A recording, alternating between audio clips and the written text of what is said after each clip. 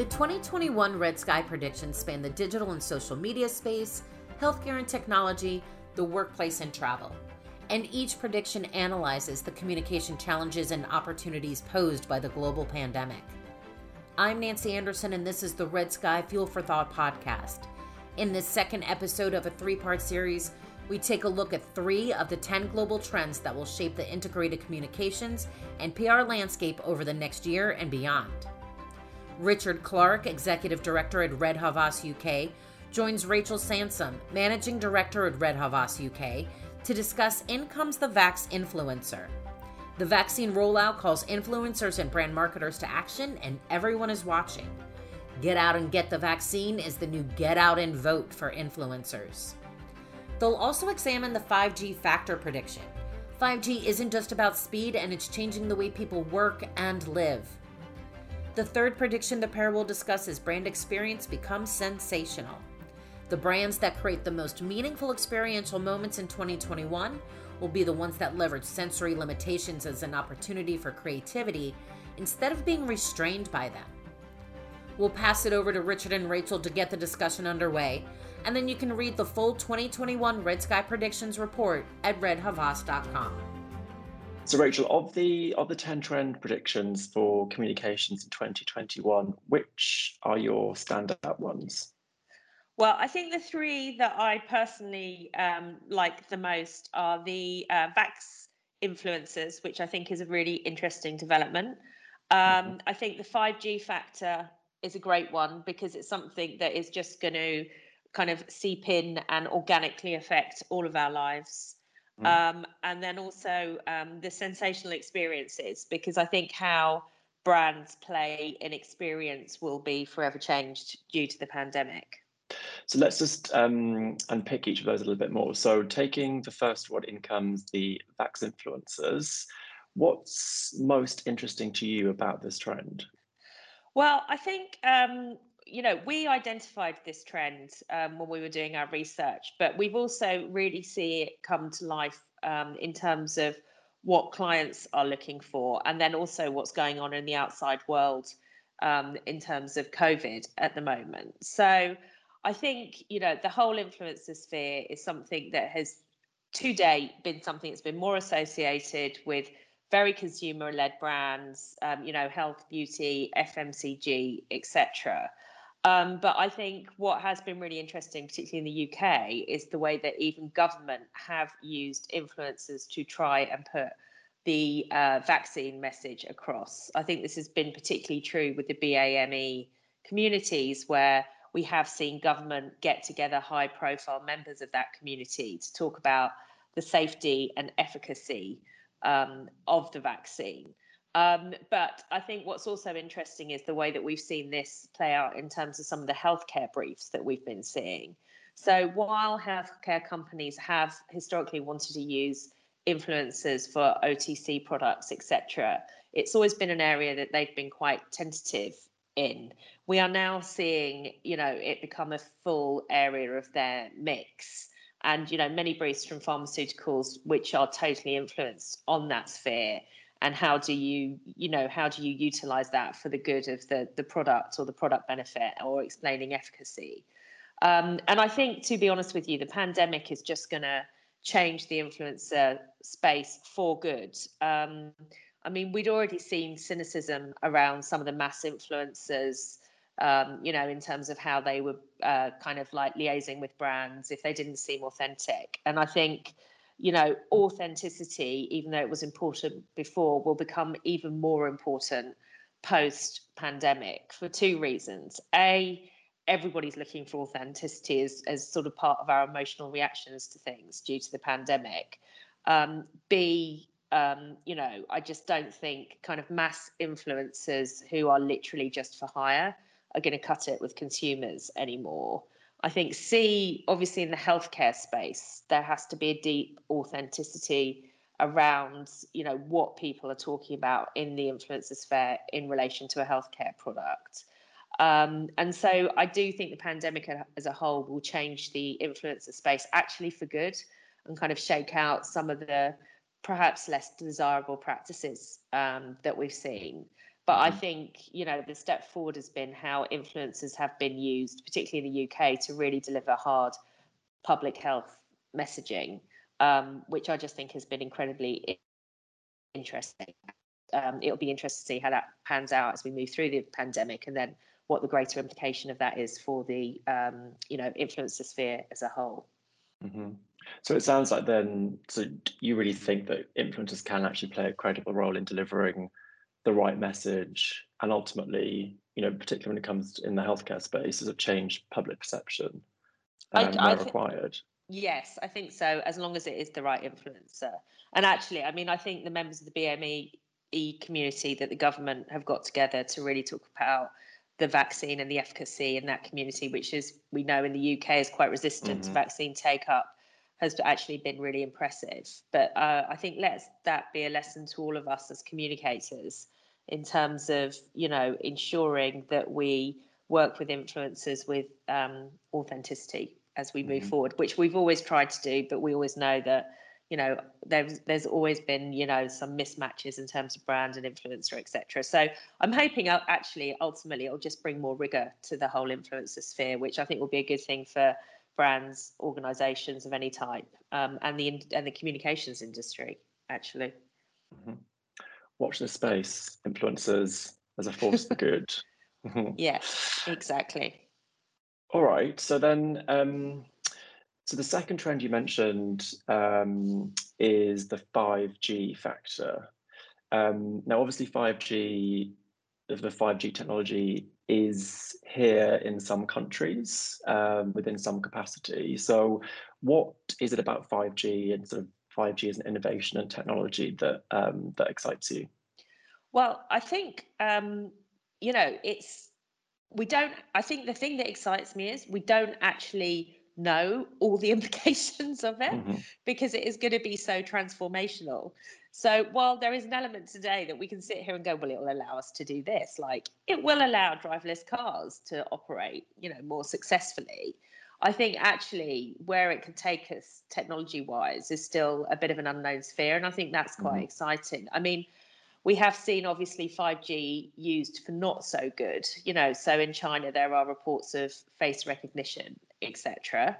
And that's a little bit frightening, and that's something that obviously in the Western world we're going to have to keep an eye on in terms of making sure it's used for appropriate use, basically. But I think the latitude for brands is huge. I mean, I think that the obvious thing is it's going to allow people to be actually immersed in virtual experiences, probably in some sort of 3D way. I don't exactly know how that would happen. I mean, Oculus headset is an obvious way, but they haven't really, taken off. No doubt there will be technology that catches up with what 5G allows, will allow people to do in terms of experience, etc. So yeah, I think what is exciting is that we don't really know what it looks like at the moment. But I think the only thing that I would say is I worked in telecoms just as we were jumping into 3G, which is obviously about 10, 12 years ago now. And I remember having to do a presentation about what 3G would mean. And we didn't really know, other than it was going to make things a lot faster. And then, if you look at things like the iPhone wouldn't have been able to be realized without 3G, and then the leap to 4G, and then what that enabled in terms of speed. So I do think the future is very exciting. And as I said, I think the obvious implication for brands is how it will allow more immersive experiences, although there will be, other implications across product space like driverless cars, etc. And are there any brands then, who've kind of dipped their toes in the water of 5G or have sort of used 5G in an interesting way to date? Well, I think EE obviously are kind of leading the charge in terms of 5G and their overall proposition in the UK. So I think they've brought that to life really interestingly in two ways, in that they used virtual influencers for the BAFTAs last year. And they were able to kind of transmit those virtual influencers through their platform successfully. And I don't think that would have been successful without having some 5G available, although it was available on 4G as well. And then they've really taken that up to the next level by talking about immersive experiences with Rita Ora in their advertising. So they are kind of leading the charge in terms of giving us a taste of what it could look like for brands, basically. And I think they're out there ahead of anybody else, particularly in a UK context at the moment. But I think, you know, as I said, there's a lot to play for. And I think we're still kind of really shaking out exactly what it looks like and exactly what it means. Yeah. I mean, in the report, we do talk about, well, you summed it up quite nicely, which is, you know, like how does a pop star in your pocket sound, which actually is a really sort of lovely, simple way of essentially like showing the capability of 5G technology. Exactly. And I think this probably jumps into what we're going to talk about next, which is experience. But Yes. I think one of the things that will come out of the pandemic is people choosing how they want to experience things, you know, like live. People will want live. I think we're all desperate for some live events at the moment. However, you know, as somebody who has been to Glastonbury, there are years where I prefer to experience it through my TV. If that experience could be enhanced through, you know, through 5G, I would be very, very happy about not having to camp in a field for 3 days, but having an enhanced experience at home. So I think in terms of how 5G interacts with experience, it's going to be really interesting, because the only way I'm going to get a 3D experience of something like Glastonbury is due to 5G, basically. Yeah. So there is then a role for, you know, so think about the third trend that you want to talk about. So brands or brand experience becomes sensational. There's definitely a role then for virtual experiences when we've all been vaccinated and sort of we can go back to some form of normality at some point. Yes, I mean, as I said, I think, you know, we're all hankering for live experience at the moment, because it's been such a long time since anybody's been able to have any. So no doubt that will become very, you know, very at the forefront of consumers' choice once we're able to go back to normal. However, as I said, I think what we will see is consumers choosing to access experience in different ways. So, you know, I think, so for example, if you had a brand sponsorship of Wimbledon, you know, part of that sponsorship may be of giving tickets to selected customers, selected consumers, etc. It might be now that you have to offer two versions, which is a very immersive brand experience that people might choose to access through home, as well as the live experience itself, because people may have preferences in terms of how they want to access that experience. So I think that's the shift that we're going to see in terms of experience. 5G will leverage what experience looks like. It will make it more potentially immersive. But I think I think consumers will basically choose how they want to interact with different experiences. Live is always going to be important. But as per my Glastonbury example a while ago, you know, for a fact, for me, I'm a mum, I've got 2 kids, I still would like to experience Glastonbury, but maybe going to camp for 3 days isn't the most practical thing in the world. An immersive experience, I'd probably choose that at the moment. So I think consumers are going to be choosing, and I think brands will almost have to have dual strategies in terms of providing, yes, a live element, and that will never go away, and that will always be being the special, but also maybe there is an enhanced virtual element that they have to offer, you know, as well, to kind of cater to their different consumers' needs, basically. Yeah, that makes sense. And I mean, the third trend, brand sort of experience becomes sensational. That trend also explores the sort of, so it's not just, you know, the senses in terms of sight and sound, it's also other senses like taste. So, you know, I guess, I mean, it'd be really interesting to see how you can, the sort of psychology behind that, and how you know, put a bit of the other senses into experience as well, particularly if they are virtual experiences too. Exactly. Well, It's I a mean, creative yeah, challenge. I know. I mean, but I think, you know, we've already seen, you know, restaurants during the pandemic offering eating in kits, etc., or offering, you know, they're doing virtual chef kind of sessions. You get the kit, you cook with the chef, but in your own living room. And actually, you know, that's all to the good, because it takes away super exclusivity, basically. I mean, okay, you're probably only going to go do it for a small group of people, but you don't literally have to be at the chef's table. So I think, you know, there's going to be a lot of thought required by businesses and brands in terms of how they really capitalize on this.